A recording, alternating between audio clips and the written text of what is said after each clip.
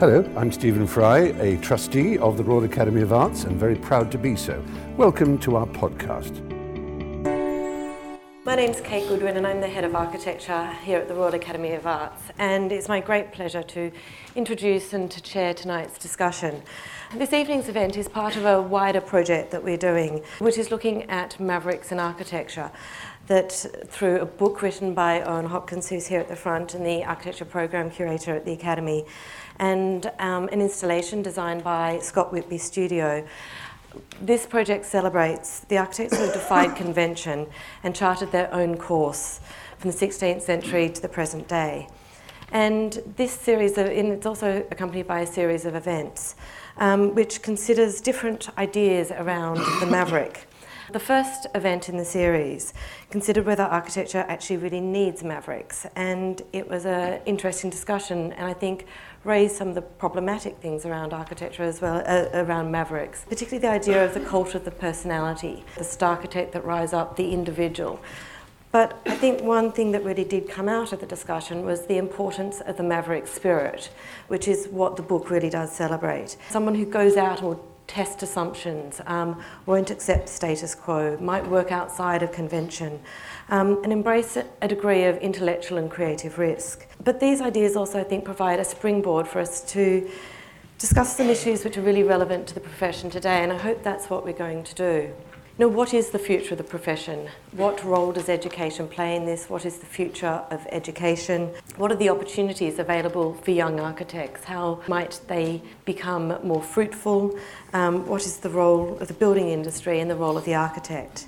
And I guess a lot of these discussions is against a backdrop where we see of cuts to education, the increased fee structure, which is reducing accessibility to get into architecture. Students are obviously coming out with a rising student debt, and a backdrop of a recession which we may or may not be coming out of. And we saw the establishment of the London School of Architecture very recently, which really provides a new funding model and also a sort of new approach to pedagogy. Also the closing of the CAS, or the selling off of their site, to plug the big debt that the London Met has now had.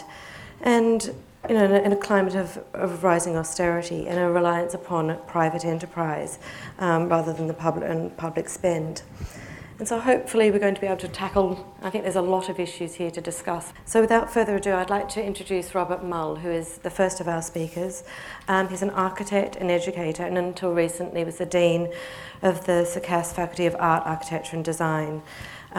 He's been the leader of the acclaimed Free Unit at the CAS, and also a champion of socially engaged design practice. So, Robert.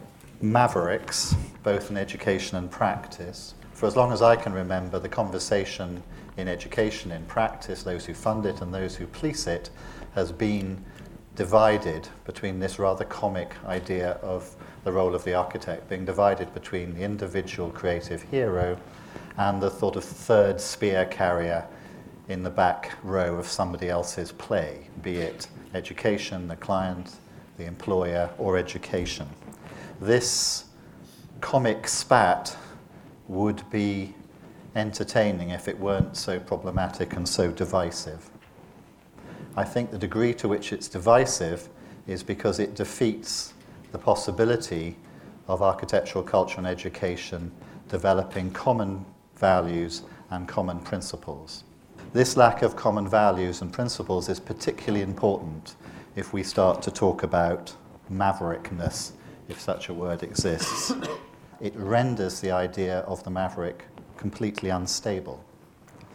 The maverick must, by definition, be maverick in relation to some perceived sense of orthodoxy. If everyone is maverick, then being maverick is the orthodoxy. And like that scene in I, Spartacus, where everybody says, I am Spartacus, it relinquishes everybody from blame and everybody from responsibility. They are all rebellious. They are all mavericks. So being maverick is entirely dependent upon the context against which or in which one is asked to be maverick. If you don't understand the context, then you're in trouble. I'll give you two examples. Is the student who breaks the rules extends the boundaries in a school that overtly, or more often covertly, values this, a maverick or the ultimate conformist?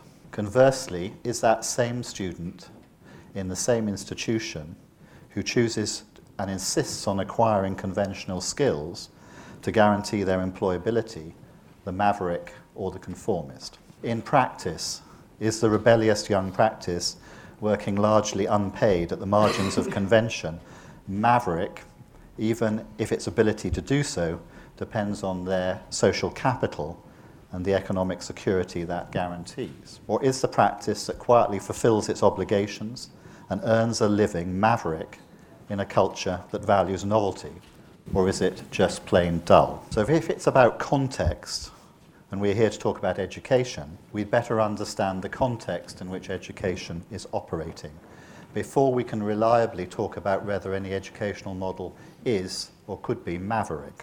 The issues in relation to education are now very familiar, and I'll just go through a list.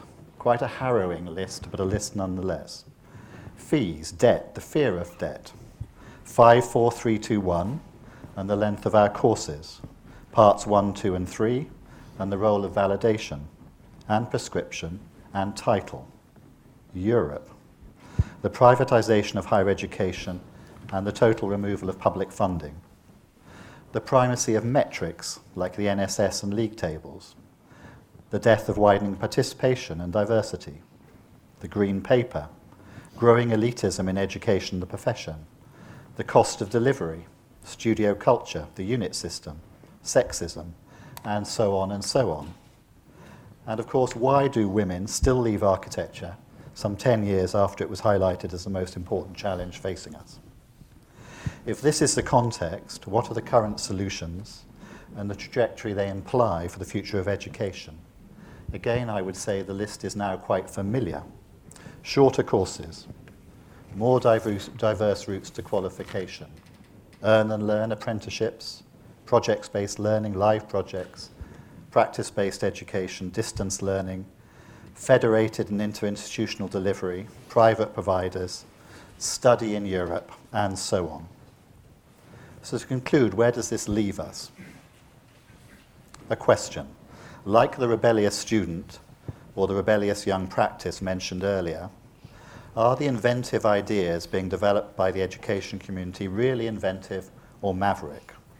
Or are they covertly encouraged and incentivized by the educational and government forces they intend and proclaim they resist, making them and us complicit in the delivery, in delivering precisely the changes that will ultimately destroy education? Ultimately, is this inventive fragmentation of education just another symptom of the maverick habit born out of and embedded in the culture of architectural education, which prioritizes competition, individuality, exploitation, and mistrust, and defeats cooperation and collective action? Question 1. Question 2. And this is about the compliant student, or the dull practice that I mentioned earlier. Is the truly maverick or rebellious response to the current situation to attempt to retrieve common values and to act collectively for the greater good, and in doing so agree to fight together for architecture education to be properly funded by society in recognition of its social value? STEAM, S-T-A-M, rather than STEM subjects, science, technology, architecture, engineering, and maths, paid for and accessible to all. This in turn requires an architectural education that values cooperation, promotes consensus, delivers hard skills, and defeats self-interest and tribalism. I'm totally agnostic as to which one is the best one. But to my maverick panel members, which one should it be and why? Or are we just inevitably just going to continue in a slightly compromised and smudged version between them? Thank you, Robert. That was great. And next we've got Dr. Harriet Harris, the Senior Tutor in Interior Design and Architecture at the Royal College of Art and co-author of Radical Pedagogies, Architecture in the British Tradition.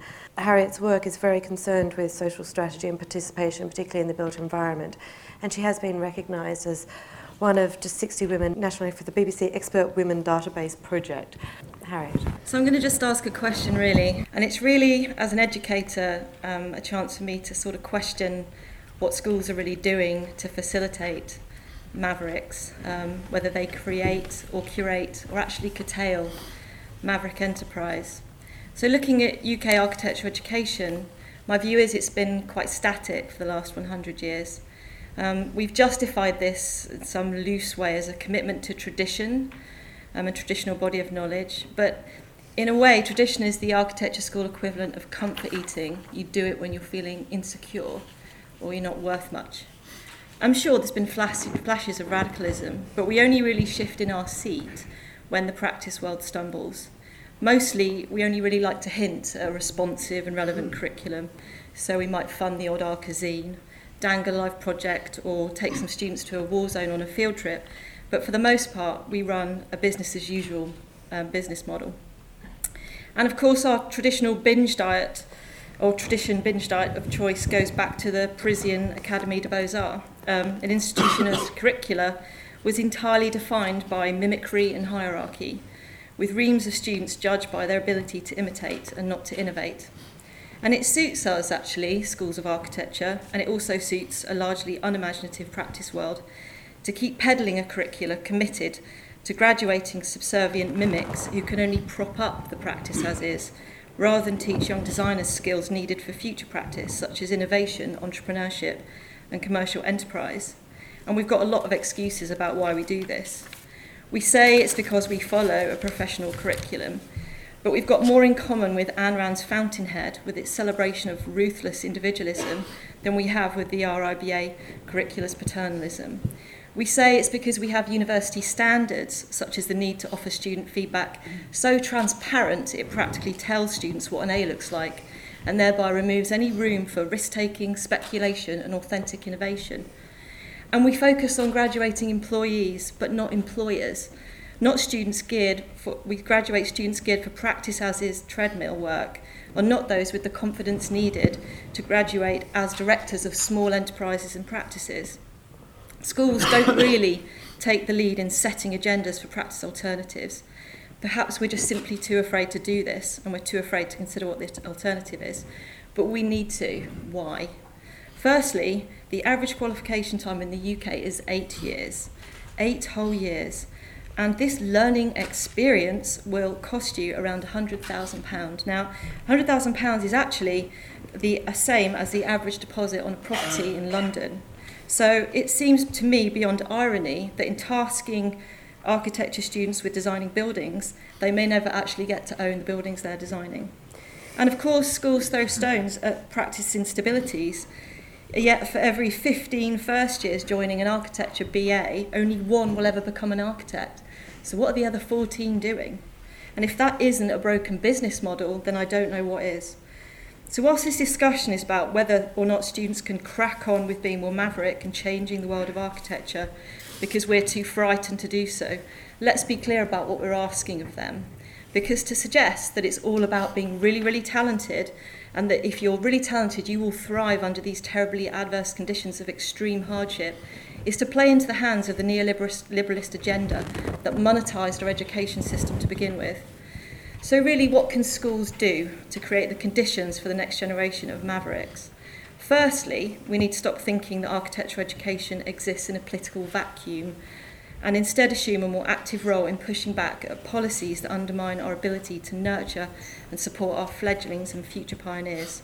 Secondly, we need to rethink what an architecture maverick really is in today's transient times, and we need to think beyond these people who are pioneer, stylistic and formal flourishes, the Starchitects, or even the hipster arts collectives cushioned by bank of mum and dad money.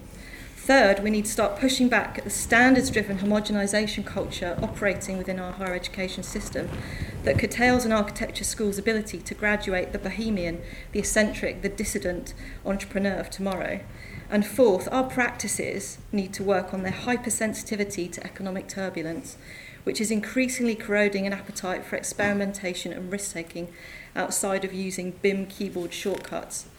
As architecture critic Raina Banham once pointed out, schools of architecture operate like a kind of black box, relying upon an ambiguous and unspoken set of codes that keep us all in check. Some 25 years later, and here we are still struggling to think outside of that old black box, and it's not getting any easier for us to do this.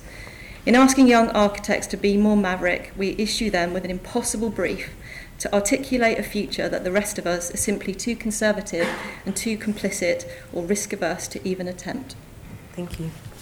Now we'll go straight over to Will Hunter. He studied architecture at the Bartlett and then at the Royal College of Art, and for 5 years was at the Architectural Review before standing down as executive editor to start up the London School of Architecture. So, Will. Thank you. When we think of mavericks, we tend to think of lone individuals, an independent-minded person, as the dictionary puts it. Indeed, it can be rewarding to depict the history of architecture, as the Royal Academy has done, as a story of individuals who come along and upset the apple carts. It chimes with Thomas Carlyle's 19th century view that the history of the world is but the biography of great men. No doubt Carlyle would now include women too, certainly the maverick architect du jour is Dame Zaha. But when you look at calamities like the walkie-talkie, who wouldn't feel sick about the role of mavericks today? Architecture's star system is studded with these fading rock stars. They started out as genuine explorers, but success soon freezes them into a signature style. Or, as William J. Curtis puts it, the radicals all became conservatives, putting their flamboyant gestures and fractured shards in the service of the unfettered forces of the market. Freedom or slavery, he asks. But I think it's all changing. As Malcolm Gladwell said, the 20th century was about lone geniuses, but the 21st century is about smart people working together. We're definitely seeing that in architecture. Today's mavericks aren't Howard Rorke's, but collectives like Assemble and 00. Tellingly, both their names hide rather than celebrate individual identities. Also tellingly, both have created opportunities for themselves rather than waiting for the patron to ring. Assemble famously self-initiated their first project, building a temporary cinema in a petrol station, while 00 developed a WikiHouse, an open-source building system. Instead of fetishizing form, both intrigue for how they're rethinking the process of design rather than its appearance. I'd say both are more interested in ethics rather than aesthetics. Sales pitch starts. We opened the London School of Architecture last October to offer an education geared towards these new models. We're an independent school for the independent-minded. We offer a cost-neutral 2-year diploma. We don't own buildings. We use the city as our campus. The institution has no defined edge. We remain porous to the world beyond it. Like Peter Buchanan, we see architecture as the nexus of all disciplines, as fundamental as language. But, like Richard Sennett, we agree that it isn't really about being multidisciplinary, but using the city as the place that unites complex forms of knowledge. That's why all our projects are in London. We want our architecture to be connected, relevant, and collaborative. Students work part-time in placements, creating a continual feedback loop between the school and practice. They're housed in one of 5 design think tanks, where they co-create projective research-led design. We see the architect as someone who can synthesize complexity to make propositions. As an institution, we want to explore the spatial consequences of how the world's changing in the 21st century, from climate change and fragmenting cities to emerging networks, lifestyles, and rituals. Mavericks, I think, remain hugely important, perhaps now more than ever. It's imperative that they expand the territory of the discipline and connect it to wider culture. They must be entrepreneurial, intrepid, and disruptive, and we hope that our school provides a fertile new space for these mavericks to grow. And finally, we have Alex Scott Whitby, who studied architecture at Newcastle before moving out of architecture, actually, like, as Harriet said, into advertising and filmmaking, before returning, being lured back by Robert's Free Unit. And out of that process of 2 years at the Free Unit, he set up his own practice on the back of it, which gave the projects that has started what is now a very successful practice. And he also has taught and teaches as head of admissions of architecture at UEL, and is also now teaching at the Architectural Association. Wow, we have to come after those 3 polemics, and I think we've spent a lot of time in this practice looking at what is a maverick and what is a maverick architect, what's helping Owen and Kate curate this exhibition. So maybe I'm not going to talk too much about mavericks, and I'm still not sure what I believe is important in the word maverick. Maybe I said earlier, I was told this was old advertising kind of crap, but in a way, isn't an architect, isn't a maverick in any profession, someone who kind of zigs when others zag. And maybe there's this kind of world of zigging and zagging that goes on purpose, and maybe that's some sort of issue, as Robert was putting forward.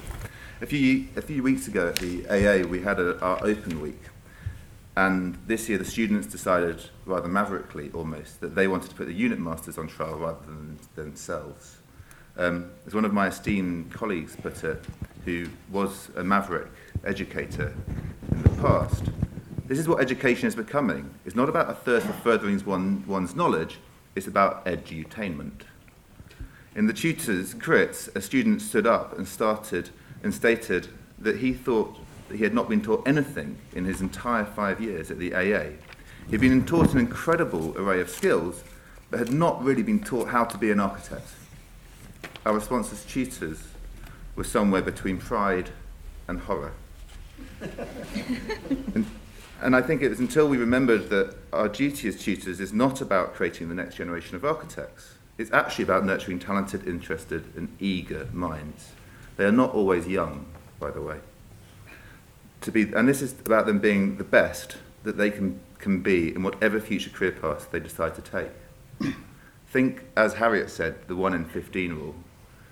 Of those 14 other peoples, I disagree with you. I think that's the fundamental point of architecture education. I think the reason why it's important that we have architecture as a degree course and that we can fight for it to become part of STEAM is because those 14 other people go on to do incredible, amazing things. And there's a real problem with this idea that we all need to become architects at the end of it. It's this funnel. And one of the things I reacted against when I was studying architecture in my first degree at Newcastle, which was a very conservative, we're going to teach you how to be an architect, was that we took these amazing groups of incredible students and turned them into these oven-ready Part 1s who would go work in boring practices in London and the Midlands and all over the place in Scotland and just kind of become CAD monkeys of irrelevance, and we could make a good model here and there. And I kind of feel that it's a real issue because aren't we here to teach people how to think better? Like, let's just take a few examples of some of that 1 in 14. Ice Cube, studied architecture. Rapper, amazing. Seal studied architecture. You can see by his songs, yeah? Let's say again? Marc Jacobs, yeah. The guy who designed the inside of the Apple Watch and all the technology behind the Apple Watch actually happens to be David Chipperfield's son. And he left the Bartlett after being absolutely vilified because he was David Chipperfield's son at the Bartlett. Why do you go to the Bartlett if you're David Chipperfield's son? Come on, decides to go off into the world of tech. And it's amazing because we teach people to think really creatively and to do things in a way that's super different. It's kind of this idea that it's the fundamental problem with architectural education at the moment, yeah? It's this idea that our duty of care as educators is to the profession and not firstly to our students, yeah? To nurture them to be the best that they can be, and then to society to produce talented, proactive agents of change who think creatively and, importantly, spatially about the big problems that are in the world out there. And then finally, down a long list of our duty of care, it's to the profession. Really, should we actually care about creating oven-ready graduates that turn up on day one of their employment perfectly BIM capable, to become thoughtless CAD monkeys who have no ability to think and come up with or even question the creative solutions on their own? I think we find that in the office. I hope in our studio and with the people I've taught that we teach people to think and question the brief, and we have arguments, and that's good. Like, how can you design a good building without rigorously discussing and arguing about what is best for that project? I don't understand how you can do it. Harriet commented, the actual numbers for the ROBA, 3,000 students of architecture register on a Part 1 course. 1,800 then go on to register on a Part 2 course. And only 600 applicants apply each year to do Part 3. Some say this is disastrous. As you could probably guess, I say it's fantastic. I think it's a celebration of our architectural educational system and a clarion call to those schools that feel that graduate employability in the field of architecture is their sole KPI. And I say this as I say from experience from leaving and ending up in Robert's Free Unit, where he made me question some of these things. I want to finally... I claim no responsibility. Well, I think it's fair. But I think it's really interesting, this duty of care. And I think this world that we're in right now reminds me a bit of the noughties, of the 2007s and 2008s. We're in this world of everyone doing things too quickly. Projects coming into the office and having to do it in 6 weeks. This word quick is super dangerous in architecture. You have big practices who are growing exponentially and still not caring about the work that they're doing, and they're putting out crap at times. I'm not going to name names. We're doing a project in Victoria at the moment where it's David versus Goliath. We have a client who decided to put us up against one of the most established residential practices in London versus us, this tiny practice who's never done a multi-unit residential building. And the client, what we saw from the other practice was a sloppy, badly thought out design for a really important place. And this client was probably actually the only maverick I want to speak about tonight. He was the guy who actually decided that a practice who was untested in that market should be given the opportunity to have a go at making that building. And it's really interesting, that idea of care and caring for what we do in architecture now. And I worry that we're teetering on the brink of a world of thoughtless architecture, and we see it on our skylines, we see it in our cities all the time. I'm going to end after I went off script, as you could probably tell. I'm going to end with some words. It's kind of this word think different, and it was a campaign that happened in the 80s. Maybe this is what's important. And it was interesting, it wasn't think differently. They were really careful about this idea of think different. Here's to the crazy ones, the misfits, the rebels, the troublemakers, the round pegs in the square holes, the ones who see things differently. They're not fond of rules, and they have no respect for the status quo. You can quote them, disagree with them, glorify or vilify them. But the only thing you can't do is ignore them, because they change things. They push the human race forward. And while some may see them as the crazy ones, we see genius. Because the people who are crazy enough to think they can change the world are the ones who do. Thank you. Thank you. Maybe we can start with in some ways a very basic question, but thinking about the relationship between architectural education and the profession, because I think it's something that everyone has touched upon from slightly different angles. And just interrogate it a little bit more as to whether the education serves the profession, does it shape the profession, what's the potential of it? And if I can ask you each to sort of address that a little, go and interrogate it a little bit more as to how you're thinking about both sides of it, actually. So it's not just education, but actually thinking about the condition of the profession. I'm uncomfortable with this separation that we make between education and profession. It seems a convenience to mask a lot of weaknesses.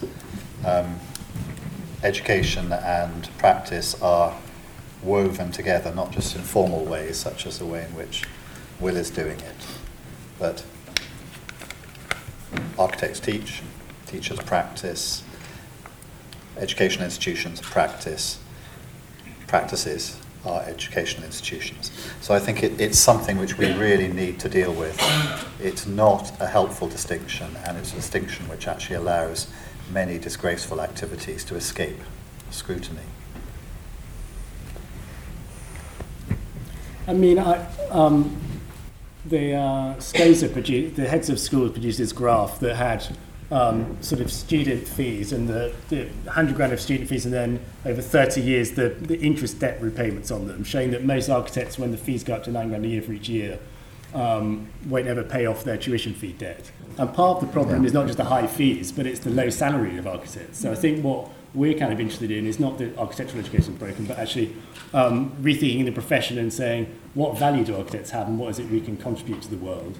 And I think that part of the rethinking of that profession is we've got like 45 practices in London collaborating on projects, and that they they're actually really interested in coming and being part of a school where they can talk to each other and debate issues and provide this platform, which I think is quite a new thing. I think that practice collaborating with each other is, even 5 years ago, I can't imagine happening. I think it's sort of maybe post-crash, there's less elbows out, and people are a bit more willing to think that the discourse of architecture actually needs everyone to be thinking about it and debating it. So I think, like Robert was saying, it's not a helpful division. Trying to bring people together, students and practice, to just think about what the discipline's doing and the profession is kind of super critical.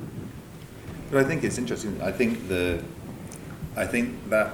question of being too close, as in being too close for comfort, to make it feel like you're putting a student under the pressure to go straight into practice, has got to be something which is, it's fundamentally unhelpful in some ways. As a teacher, you employ great students. In the practice, but you don't want, this idea of not kind of broadening the mind. And I think this problem with certain ways of teaching architecture now is that the danger of actually immature leadership in schools of architecture is that the first thing to do is to solve the RIBA's educational criteria, and by doing that you have to tick off all these boxes, and you've got to say, right, everyone's got to be able to do a detail, and everyone's got to be able to use BIM, and everyone's got to be able to do certain pieces, and I think that's the problem. I think maybe it's maturity in the leadership of schools. I think one of the amazing things about the AA is actually a school that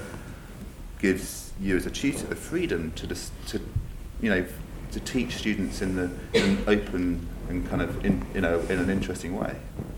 Yeah, I mean, I think that education and practice obviously could be more intimately linked, but I do think that education's role is actually to provide a critical space. It's to provide a reflective space and a contextual space for what goes on in industry. Historically, higher education has always been struggling to do two things. One, to provide a brief for industry, because actually that's where a lot of higher education comes from, certainly within the German historical model of academia, because they wanted to know, what do we build, what do we make, what's the next industrial opportunity. But then we got kind of confused about whether we were just providing employees for those industries rather than the brief to those industries. So we sort of stuck really understanding what our role is in relation to setting practice ambitions or just simply responding to them as well. I think also there's a huge problem in education generally with everything being metric driven now, that unless you can measure it, it has no value. So the government's having introduced the research framework and realising that was complicated and bureaucratic and deadening, has said, as a balance to that, we're going to introduce the teaching excellence framework, which is going to be bureaucratic and deadening, but that will balance the two things out by making them both kind of leaden. And I think that's really going to be problematic across all disciplines. The things they measure, they acknowledge themselves, don't actually measure excellence in teaching. So it's like, well, why are you doing it? It's about whether people show up, and they might measure the processes, but they don't really measure the outcomes or what really it means to transform your life through education, because that isn't that easily measured. I think it's if people are kept captive for 5 years full-time and 2 years part-time in order to win the title of architect, it would seem logical to me that within that 5-year period we are capable of teaching people to have all of the skills necessary and all of the bravery necessary to be instrumental in society. I do think that, again, this sense that we're either doing this or we're either doing that, we're either critical or we're either skilled, is negligent. We can do both, we should do both. Because if you teach bravery without the skills to apply that bravery, you leave the person or the student compromised. If you teach skills without the bravery to apply it, you leave that student compromised and ineffective. £10,000, £100,000, 7 years, should bloody well be able to do it. And also, does it come down to, I mean, we touched upon this before, there seems to be a lot of anxiety about the profession itself, the role of the architect. It's a conversation that seems to quite come up often. Architects' views or ambitions are often sidelined in a building project once economics come in. Is there a problem that architects, that sort of lack of confidence in the profession, that is also part of the lack of confidence, or how education is driven or shaped? And what might the relationship between those two be? I don't know. I'm struggling with that one. I mean, I think that when students leave architecture education and they actually enter the idea of the construction, it is disempowering if they can't really converse with the people who are on site. Or I think in terms of, I'm not sure I'm answering your question, but I think in terms of 50 years ago, let's say in modernism where there might be 5 materials, now there's like 5,000. I think architects can't know everything now. We have to be generalists. We have to be able to talk to lots of different people. But what we do have is kind of spatial awareness and spatial intelligence. And we're the only people who have that. So I think our role within the centre of all these different people is actually more critical now than it's ever been. But that we need to kind of understand that we need to pull in all the different expertise and offer some leadership. Well, yeah, maybe, but I think that actually, this whole, coming back to your point about the other 14 students who don't bother qualifying as an official CAD architect, I think we should lay claim to these people. I think we should still call them architects and take credit for them, actually, and take credit for the education system that was so rigorous and epistemologically diverse. They traversed every single discipline and experience from geography, history, politics, art, you name it, it's all in there. It's an incredibly rich undergraduate programme, and yet off they go feeling that they've been betrayed by us as an educational experience rather than feeling honoured members who are going out, as you describe it, to innovate in other industries and be maverick in banking or maverick in teaching or whatever it is, and having these diverse, wonderful careers. And we don't lay claim to that, and we should. Because that's our intellectual property, that's the brilliance of our education system being manifested and in a way commercially and also personally exploited by other industries who congratulate themselves for recruiting such genii, with it never being understood that that's our legacy, that's our educational legacy to the economy. It's really because my first day, it's interesting the salary thing. So in my first job in advertising, I got paid the minimum wage. I was on the minimum wage, so I was on less than I would be if I was as a part one. But if I was good at it, my next pay rise I got told was 50%, and my pay rises every kind of time I got good, I did something well, or was 50% again and again and again, and it was like, but it was, and it was it was it, but it was, and it's interesting because actually there's something, and we walked into this room and I got this job, and the first thing they said to us was, congratulations, you 3 have made it into this ad agency. And it's an ad agency called Abbott Mead Vickers, and we made the Guinness adverts and the Sainsbury's adverts and stuff like this. And they said, you're 1 in 1,000 to get this job. And on my first day, I felt really good about that. And by the end of my first week, I realised what they were actually saying was there were 999 of you behind you. So if you don't do the job properly, if you don't stay until round 11, out you go, and we'll bring you the next one. And I think it's I think you're right. I think that, but what kept me there, and I was there for 2 years, was that the way that we were trained in architecture school put me on put me so much above the kind of average, the English grad from Oxford. And I could stand up in front of the board. I didn't go to pieces in front of the board. On the first day, I had to do a pitch to them, or I had to stand up against peers. And I realised that the brutality of architecture school had actually enabled me to get on in life a bit better. And maybe that's part of it. Maybe we just need to maybe everyone's being a bit nice now. And it's again, we're not allowed to. We have to call our students customers, as you were saying, and this idea that actually, maybe we should just be tougher. And, I think you can be nice to people, You weren't always nice to me. You should have been tougher, eh?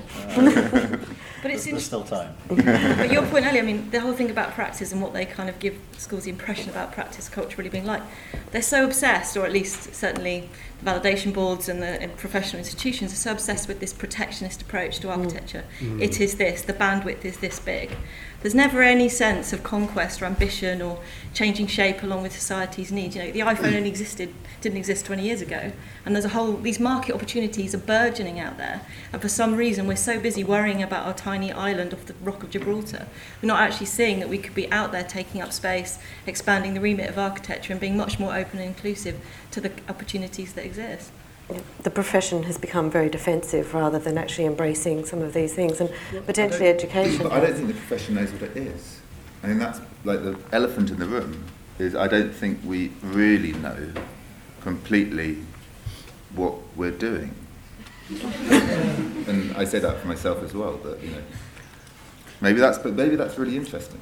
Maybe that's actually what makes it a really interesting time to be in that profession, is actually we get to reinvent it. I just think all professions are sort of 19th century inventions that have less and less relevance to the 21st century and are all challenged and pretty much finished, this idea of the kind of specialist who I don't know, I'd quite like to be operated on by a doctor. Yeah, but there's quite a lot that... you get to your GP, don't you? You'd be better Googling it half the time. I have to say I have no faith in doctors. No, it all just leads to meningitis if you Google it, though, doesn't it? Oh, exactly. Yeah, exactly. Then is it about bracing greater ambiguity too? I mean, I think some of the work you've done is thinking about ambiguity and that we aren't able to operate in a space where we don't know exactly what the outcomes are, and you need to quantify things, and we need to be able to state value within education, within architecture, justifying fees. I mean, the whole way in which architects present themselves is about trying to justify existence quite often, which seems overlay, you know, and the education system is a product of that. And so how might both, I think, potentially both things need to be reformed at once or be pushed? I mean, I've been very much involved in what might constitute the edges of architectural education and practice. I suppose if I have a worry about what the consequence of that is, it's as if the boundaries of what constitutes architectural practice have expanded. They're like ripples. But the effect of that is to actually leave a hole in the centre. And that hole in the centre, that void in the centre, the expansion of what constitutes architectural practice and education has been damaging. Because it is in that centre, which I would say is the capacity of architectural education, architecture to deal with tough social issues that are pressing, mundane problems, the relationship between society and the artefacts of the built environment. It is in that centre that we have relinquished responsibility. And that's shameful, that's negligent, that's relinquishing our duty of care. We have left the centre empty. And I don't think retrieving the centre is simply a matter, or can be characterised as being about skills or about the professional bodies. It's much harder than that. It's about reconnecting our activities to the ethical dimension of practice, and I suppose rediscovering the balance of architecture as an aesthetic and social art. And that centre is very empty at the moment. There's other people rummaging around in it ineffectively, but we should be in that central space. And if we were in that central space, there would be a better argument for government and the rest of society to fund our education. Anthony Gormley said something really interesting. I don't know if anyone stayed up late enough to watch David Chipperfield's kind of Imagine, which is one of those another nasty, tame examples of what was, you know, the portrayal of architecture on the BBC. He said, but the one thing he did say, which is kind of interesting, was that David is a real doctor of space. And I think there is something about this idea, and I think it's not the great term yet, but this, you were saying, I want to be operated on by a doctor. And I do think, in a strange way, this world of that training of being a doctor of space is kind of interesting. You know, I know that you cringe, it's a gruesome term, but I think it comes on. You can talk about it at the level of a house extension in some ways to a client, to someone. Like I'm going out to talking to school kids about wanting to getting people to study architecture at the moment, and they're all going, "Oh, I don't want to." You know, you just draw buildings, don't you? And it takes like 7 years, and you're like, yes. But then you tell them that if you study architecture, you don't have to be an architect, and you could be a rapper, or you could be a rock star, or you could be some of these other things. And actually, then they go, oh, that kind of gives me a release. And then it's down to the educators to convince them and empower these students who are studying architecture to carry on with it or to not, and to just go out and become the maverick clients of the future, the people who are going to commission the architects to do great buildings. A lot of these, the 14 out of the 15, do become our clients, and they become the people who give FAT their first commission, give Zaha their first commission, give people the opportunity to do something different. At a certain point, though, it would be nice if our education produced people who can design buildings. I think because who else is going to do it? The profession is there to do that in some way, isn't it? But what is this profession? I mean, who's going... I mean, I don't know. I think at a certain point, architectural, I think people should be able to design a space, handle space. Because if they can't, it does erode a confidence in the profession, particularly with the public. As soon as people come up and say, well, that building doesn't work for some reason, it does erode a sort of confidence. I mean, that should be, in some ways, a sort of basic level. As you say, that sort of, you should be able to deliver a building, and then it's what you do above and beyond that starts to be exciting. Not uncritically, but in some ways be able to understand the handling of space and make propositions that have some relevance to the world. And I don't think any school, I think every school in the country teaches students to do that at a certain level, to a certain ability.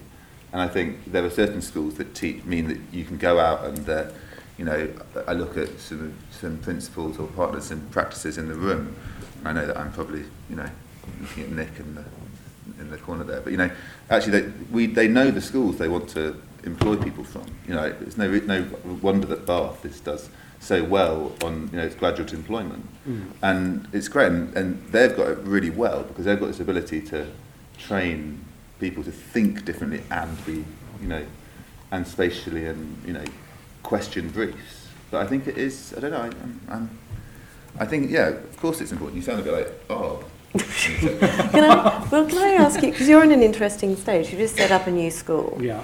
The students haven't yet come to this bit where they're actually going into practice as the next bit. How do you think... They are, but they haven't come out, they're practicing at the moment, they're not out the other side. And I wonder how are you thinking about your model and evolving the model in relationship to seeing being informed by what happens with these new group of students who are having quite a different experience? Will it start to re-inform your model?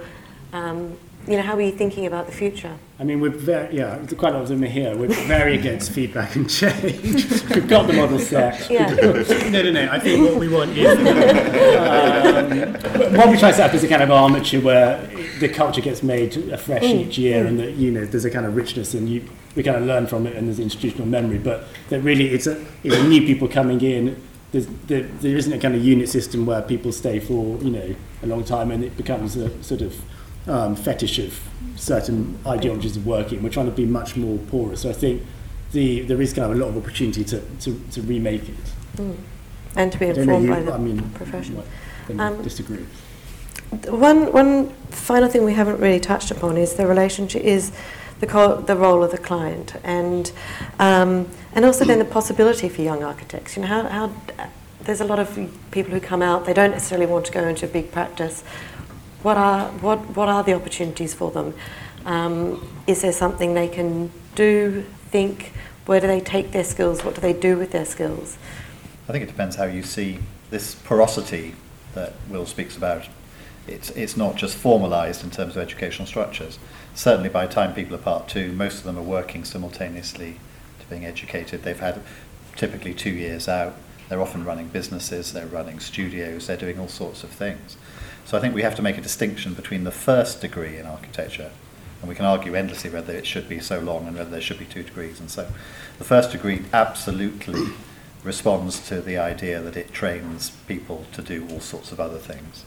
But certainly by the time you get to part 2 and the second degree, then I think it really is something that already should become the first stage of practice rather than the last stage of education. Certainly in the way we teach, we're trying to blur that boundary such that people, by the time they're in their 5th year, are beginning already to start practicing and engaging with clients and real situations, making things happen, such that that sort of traumatic moment, this singularity of whether you go into an office or you do this, just disappears. And that sense of the entrepreneur, the sense of somebody who can operate and be effective, that's what education is about. Thank you for listening. For more information about the Royal Academy, please visit www.royalacademy.org.uk.